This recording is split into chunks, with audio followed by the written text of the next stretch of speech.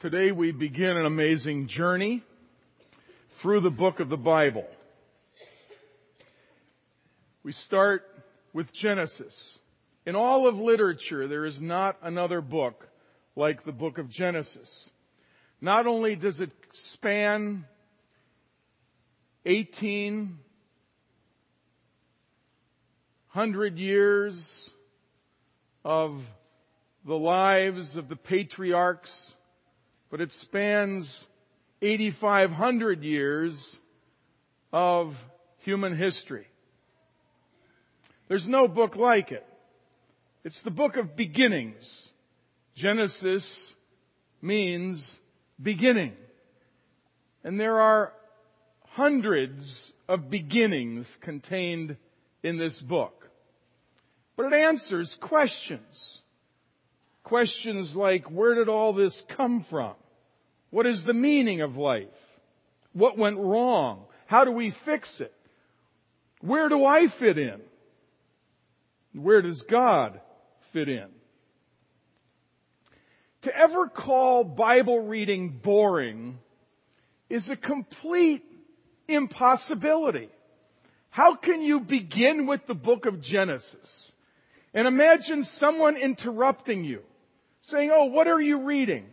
"Oh, it's nothing. It's no big deal. I mean, God just created the physical universe in 6 days. Just the ordinary." No. This is the most amazing book. It's the book of beginnings. It's the beginning of the entire physical universe, the beginning of the human race, the beginning of sin and twisted pride, rebellion, and the first promise of the Redeemer who would come to fix the mess. The first blood sacrifice, the beginning of the family, and the beginning of family problems. The beginning of civilization, government, money, farming, agriculture, music, industry. The first prayer movement is raised up before you're done with chapter 4. The origin of all nations and the origin of the nation of Israel. For every book we study, we'll be having notes that are handed out, and we'd encourage you to save every set. But let it be said at the beginning, the notes are a distant second to this book. Don't allow the notes to, for one moment, interfere with or replace your reading and feeding and praying and obeying this book. The notes are only there to help you. The notes are like the knife and fork and plate. But this is the food. So don't replace this with the notes or the time that we'll spend thinking together about this. For every book we study, there's going to be 5 sections in the notes. The know this book, pray this book, eat this book, live this book, and Christ in this book. The know this book is the outline. And while there's all these beginnings, and while normally if you were to ask someone the question, what's the book of Genesis about? Oh, it's the creation of the world. Well, if there's 50 chapters and the creation of the world only takes 2 chapters, that's probably not what the book is about. What we find is that about 3/4 of the book is all about the nation of Israel. Why the nation of Israel? Well, the nation of Israel, because what God created very quickly needed a redeemer. In fact, the coming of a Redeemer was not an afterthought. It was there in the heart and mind of God before the creation of the world. That He would not only be Creator, but He would be also Redeemer. So that He would be the one worshipped forever. And so, the creation, as splendid and outstanding as it is, in many ways, the book of Genesis is like our birth certificate. It's the birth certificate of the physical universe. It's the first 2 chapters of Genesis, but that's only the first 2 chapters. Now, if you were to think your way through the book of Genesis, let me just share with you. The first 4 words. In the beginning, God. Before anything existed, there was God. That tells us a whole lot about the way we ought to view life. The first chapter is that everything that exists owes its existence to God. The second chapter, that everything that exists not only owes its existence to God, but the God who created everything that is put us in charge. And gave us very clearly what our responsibility is over the earth and what our responsibility is under God. That's only the first 2 chapters. Then chapter 3, what went wrong? But in chapter 3, what's going to be right?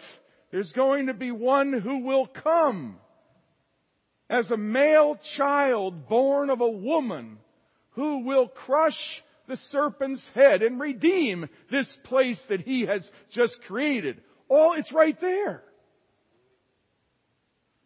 Then chapter 4, the family. And then civilization and all of culture. But by the time it begins unfolding, before you get to the end of chapter 11, we find out where all the nations came from and all the languages around the world. But we all have, though we have different color skin and we speak different languages, we all have one set of parents in common. And we have one God who created those parents in common over us all. But then you come to chapter 12. And from chapter 12 to chapter 50, you've got nothing less than the origin of the nation of Israel. The one nation from all the others chosen so that through that one nation a Redeemer might be born who would provide salvation for all the other nations.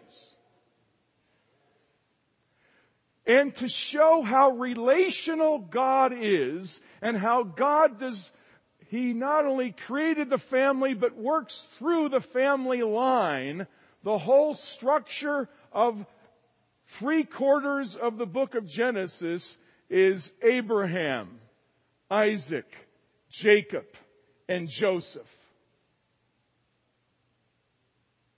The dad, his son, his grandson, and his great-grandsons, particularly Joseph. That's the outline of Genesis. So what is Genesis about?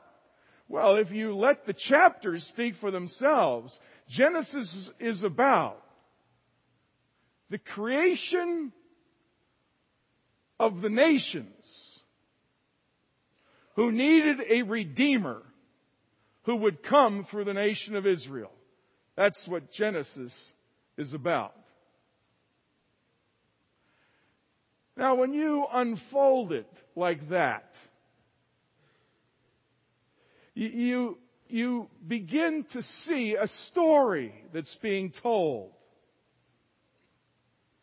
A story of a loving, relational God who is orderly, who has a purpose in everything, whose purpose is revealed to people. Because throughout the book, we see on every level this one God who revealed Himself to all people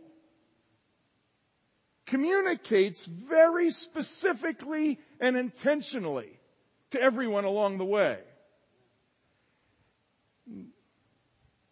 One of the passions that we have as the people of God is to know God. That's why when we're in worship and we sense God inviting us to spend more time, we don't mind singing a song 5 times. We don't mind delaying things because God wants to show Himself. And He wants us to seek Him. Every year I read through the Bible, and I'm pleased to say I've got a brand new one. I'm all excited. I'm going to eat this book with you. And I want to encourage you to get a brand new Bible. Let's begin this journey together. Someone said, "Dad, can I have your Bible? You've got it all marked up for me." That's like eating someone else's leftovers. I've never liked leftovers. With a few exceptions. But I like bread fresh out of the oven. I like the steaks hot off the grill. And I want my word from God to me. I don't want to read somebody else what they chewed on. I want it for myself. Well, for the past 10 years, I've been reading through a Bible every year. And one year I read through, I think, 3 or 4. But each time I do, somewhere during the year, God puts someone in my family on my heart that I read the Bible for. And I gave Sherry one, I gave my mother one, I gave each of my children one, I gave each of their spouses one. And this year, for the first time, on Christmas Day, I gave my grandson Alan the Bible that I had read last year. First time for a grandson. But I let them all know what I wrote to, and I write them notes almost on every page. I write them little notes of what I feel like God's calling forth in them through those verses. But I let them know, don't let my words to you distract you. Because it's not what I'm telling you. It's what God's telling you. And it's one of those dangers of preaching that somehow I could unintentionally convince you that you get God's word from me. As if you don't eat on your own. Now, once in a while, it's nice to go to a restaurant where you trust the cooks and they prepare the meal and you eat. But God wants us all self-feeders. So my commitment is, I'll do my best to prepare good food on Sunday. But I expect you each day to feed on your own. That this will supplement your own feeding and your own receiving from the Lord. And the praying this book section of your notes each week will be where in that book, and this morning in the book of Genesis, where God is manifesting His presence very clearly to people. And you can pray in similar ways and use those to pray back to God your own heart.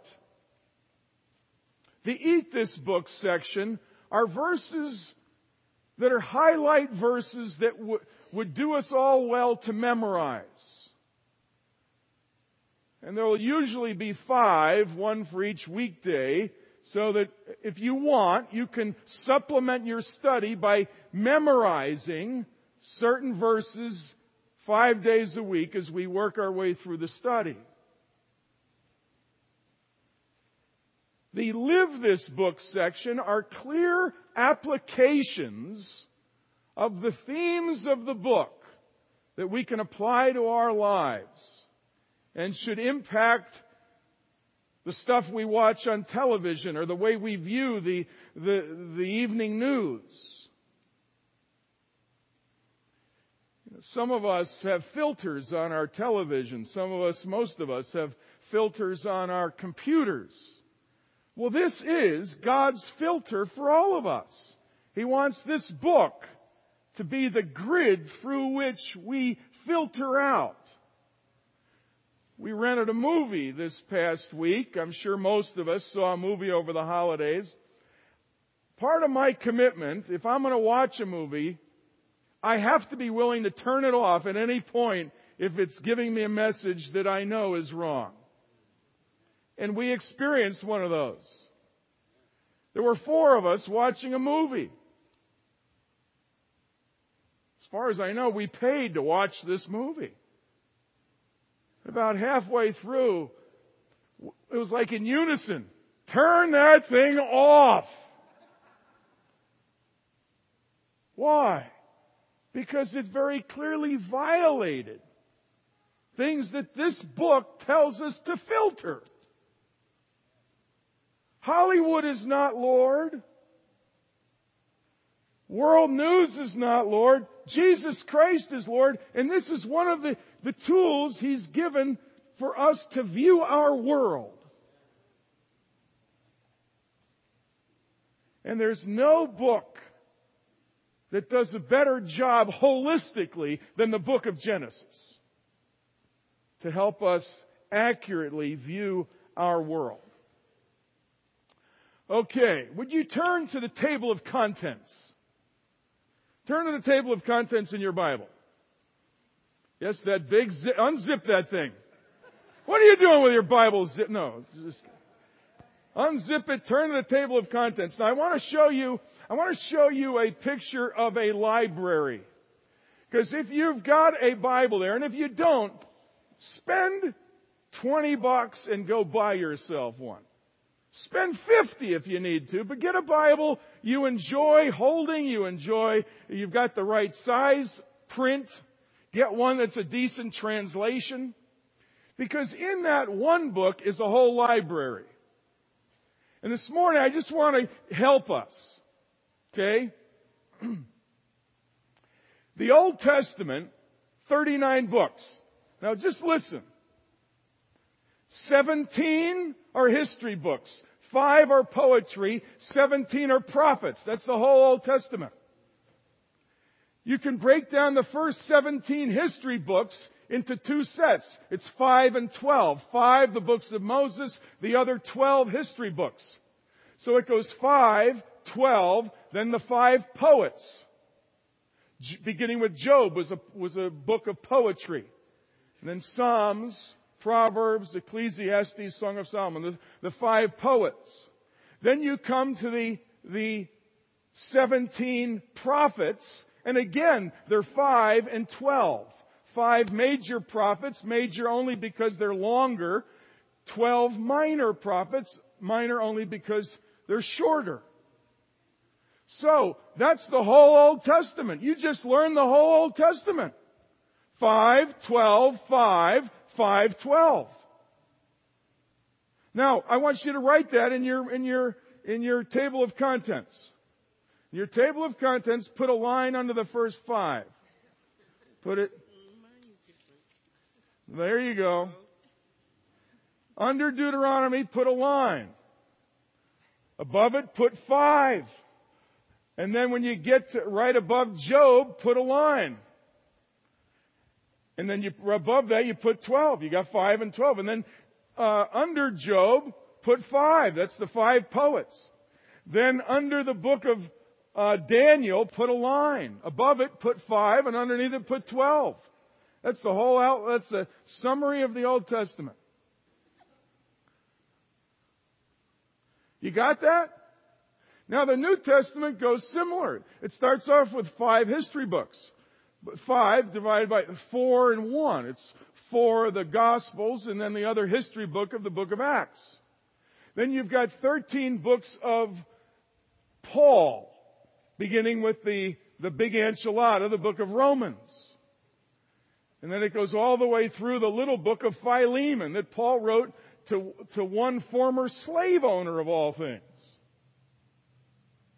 And then we come to the general epistles written by a number of different people, but it starts with the book of Hebrews all the way through the book of Jude. So put a line under Acts and then put a line under Philemon. And then put a line under Jude above Revelation, because Revelation stands alone. It's the only prophetic book in the New Testament. Now there you've got the New Testament in overview. You've got 5 history books.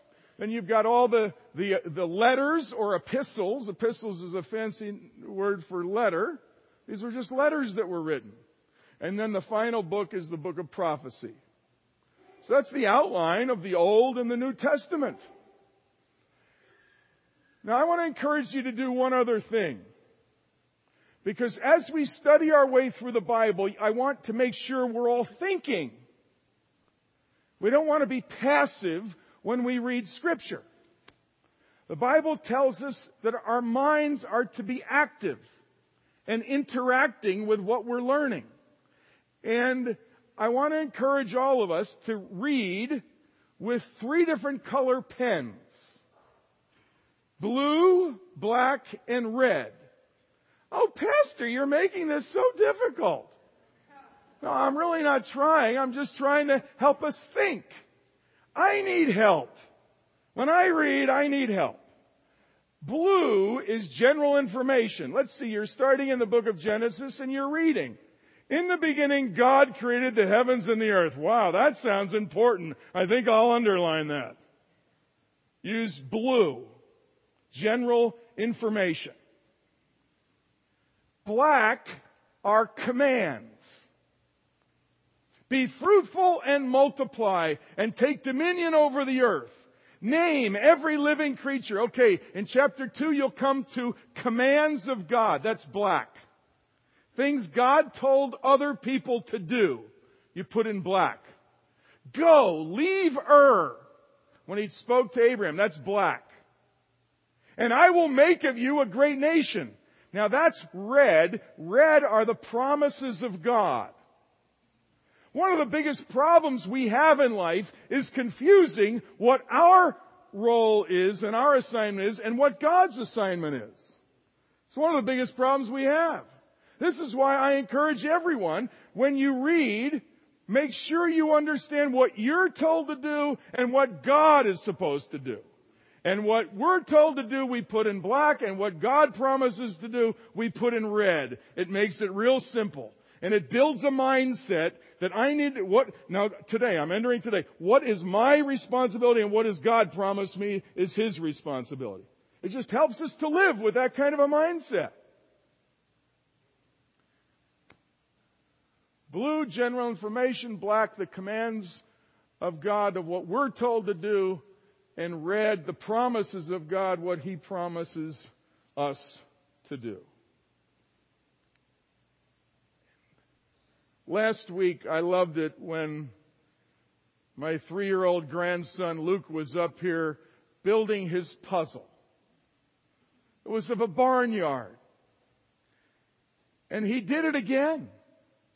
First thing he does is he studies the front of the box.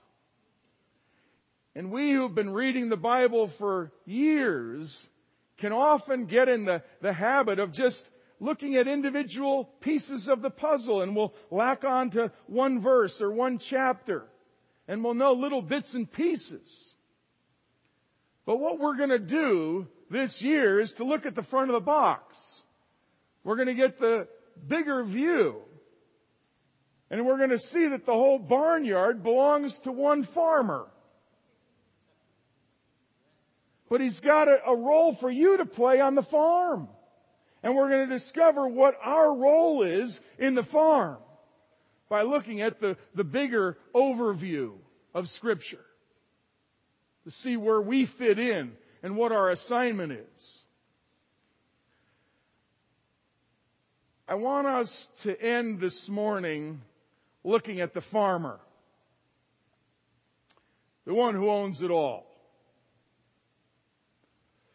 To be true to the book of Genesis, as much as we could focus on Him as Creator, that's only a thin slice of the bigger picture. What we find is that the vast majority of Genesis is about Abraham and his family. When God spoke, everyone knew it was Him. They had no question what He was saying.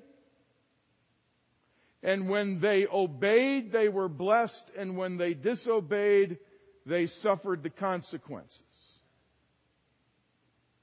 But God spoke very clearly every time He spoke. To Abraham. Abraham was told immediately. Chapter 12 of Genesis. I will make of you a great nation. In fact, through you, all the nations will be blessed. You think of that. The blessing of all the nations wasn't because of Abraham, but because of the Son, the Redeemer, who would come through Abraham, who would redeem all the nations. But it was in the promise when God first called him that your purpose here is to be part of a redemptive plan. And in a very real way, God can speak to every one of us and tell us exactly the same thing. I can tell you this morning that God has a purpose to bless you. And that through you, He wants to bless all the nations of the earth. That is true. But Abraham had it tough. This is an incredible thing. The defining moment of Abraham didn't come till chapter 22. 10 chapters later, and about who knows how many years, 80 years, he finally has a baby on his 100th birthday. And then, of all things, when the child is but a young shaver, he's got maybe a 5 o'clock shadow across his upper lip. He's 12 or so. God says, Abraham, I want you to take that son, that promised child, who's your bread and butter. I mean, he's the apple of your eye. He's everything. And I want you to go sacrifice him. Woo! Put that in your theology. We think, if God gives me a promise, He's going to fulfill it. And if He doesn't in the next 3 days, we get all, man, what's going on? I thought you loved me. He waits 80 years. And then the kid's 12 and God wants him to sacrifice him. The next verse says, early the next morning he got up and went out to sacrifice him. He believed God, and his faith pleased God, and it was credited to him as righteousness. Oh, that's a hot one. But then Abraham encounters Jesus, because Jesus was portrayed as the ram in the thicket. And Isaac represented Jesus in at least 12 ways. Abraham had one son, so did God. Abraham loved his son, so did Father God. Abraham offered his son, so did Father God. Isaac went willingly to the mountain for sacrifice, so did Jesus. Isaac carried the wood on which he was to be sacrificed. Jesus carried the wooden cross to his place of sacrifice. Isaac climbed up Mount Moriah. Jesus climbed Mount Calvary. Both went in obedience. Isaac was by rope. Jesus was bound by the nails that pierced his hands and feet. Isaac was replaced by a substitute. Jesus was the substitute. Isaac was replaced by the lamb. Jesus was the lamb. Not only does Isaac become a forerunner of the Messiah. So did Joseph, Isaac's grandson. Joseph was one of 12 brothers. He was born with a big vision. And by adolescence, he had high dreams for his life that God gave him. But his brothers hated him for it.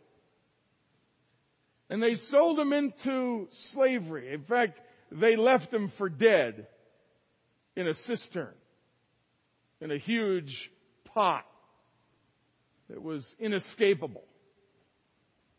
Left him for dead. Some of us know the rest of the story. But Joseph also represented Jesus. Some have found 130 similarities between Joseph and Jesus. Here's just 10. Joseph was loved dearly by his father, so was Jesus. Joseph was the apple of his father's eye and given the rights of the firstborn, so was Jesus. Joseph was despised and rejected by his brothers, so was Jesus. Joseph was sold for a few pieces of silver, so was Jesus. Joseph was given over to death, so was Jesus. He was given over to death for crimes he did not commit. He was an innocent man, so was Jesus. They were both sentenced to death. They were both raised from the dead. Joseph figuratively, Jesus literally. They were both raised to positions of supremacy in the land.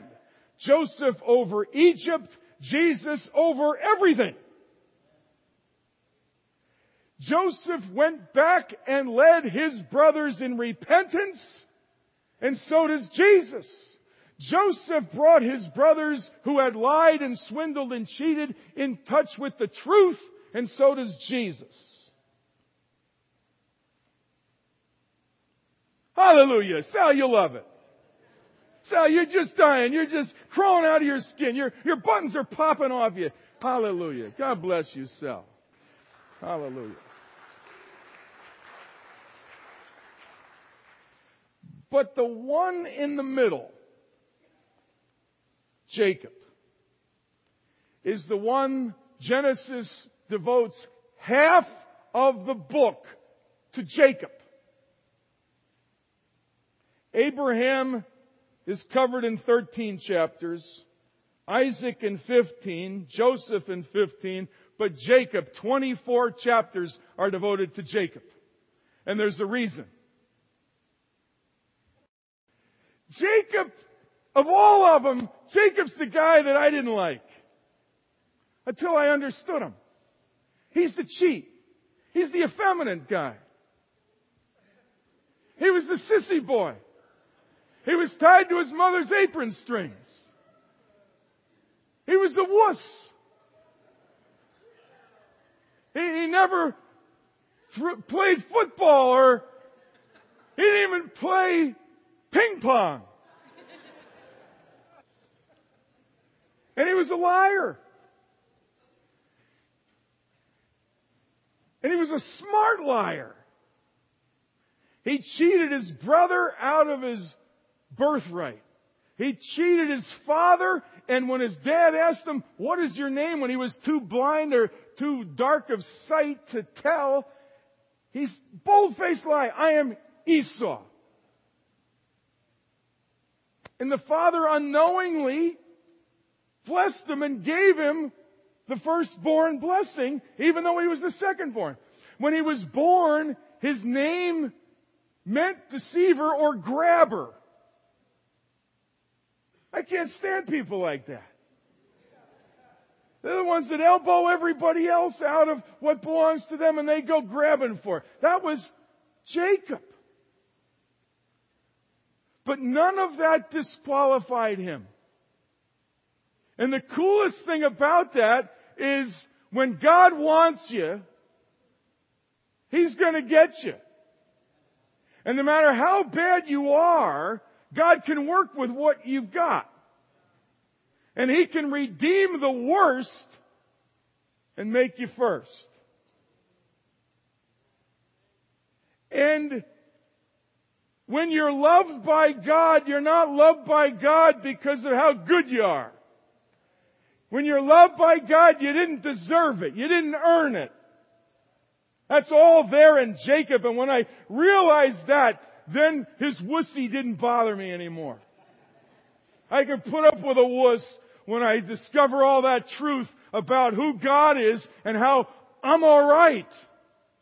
I don't have to hide anymore. And the story of Jacob is about God calling him out of hiding and eventually changing his name from Jacob the grabber to Israel. Hello, Israel, which means the one who wrestled with God. The one who went from grabbing whatever he could get out of life, no matter who he had to climb over in the process, to the one who realized that, phooey on that, what I want more than anything is what only God can give me. And I want God. And that's the people that God is after. That's why He called His people Israel. Because He's looking for a people today who will wrestle with God, who will seek after God as if God is the ultimate prize to be had. And in that process, we are redeemed. And He changes us as if to change our name also. And all that is right there in Genesis 32. When Jacob spent a long night and he gets bushwhacked by a sniper who turned out to be God. And somewhere in the dark, he went from thinking this is the bad guy to realizing this is the ultimate good guy. And first he was wrestling to get loose, and then he wrestled to keep the other guy from getting loose. And I will not let you loose until you bless me.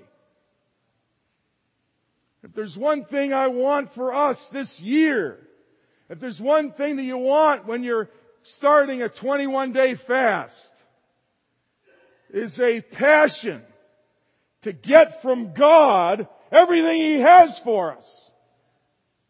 If you don't have that hunger, don't fast.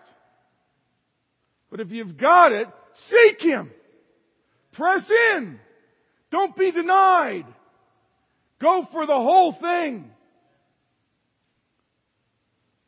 And God had the audacity to ask him a question. It was the same question his daddy asked him, and he gave him a lie. This time God says, "What is your name?" And this time he answers truthfully. You see, when we fail God, it's not the final exam. Because He'll give it to us again. And He'll give it to us again until we pass. And this time He asked him, it was a one-question exam. What is your name? And this time he spoke the truth. I am Jacob. And he no sooner got the truth out of his mouth than God changes his name. No longer will I call you Jacob. From now on you're going to be Israel. That's where Israel came from. And this Jacob, who's now Israel, says, "Oh, this place I've got to call Peniel, because it's where I've seen God face to face." And there's nothing like seeing God face to face. That's what this book is all about. This book is not God. And don't worship it as God. That's why I don't mind telling you, scribble in your Bible. Go ahead and write in your Bible. Because this is not God. Mark up your Bible. Write your questions in the margin. But this book will take you to Peniel, where you will see Him face to face. And He will change you. And He will call forth the best in you. And He will call you on mission with Him to take seekers into the fullness of Christ.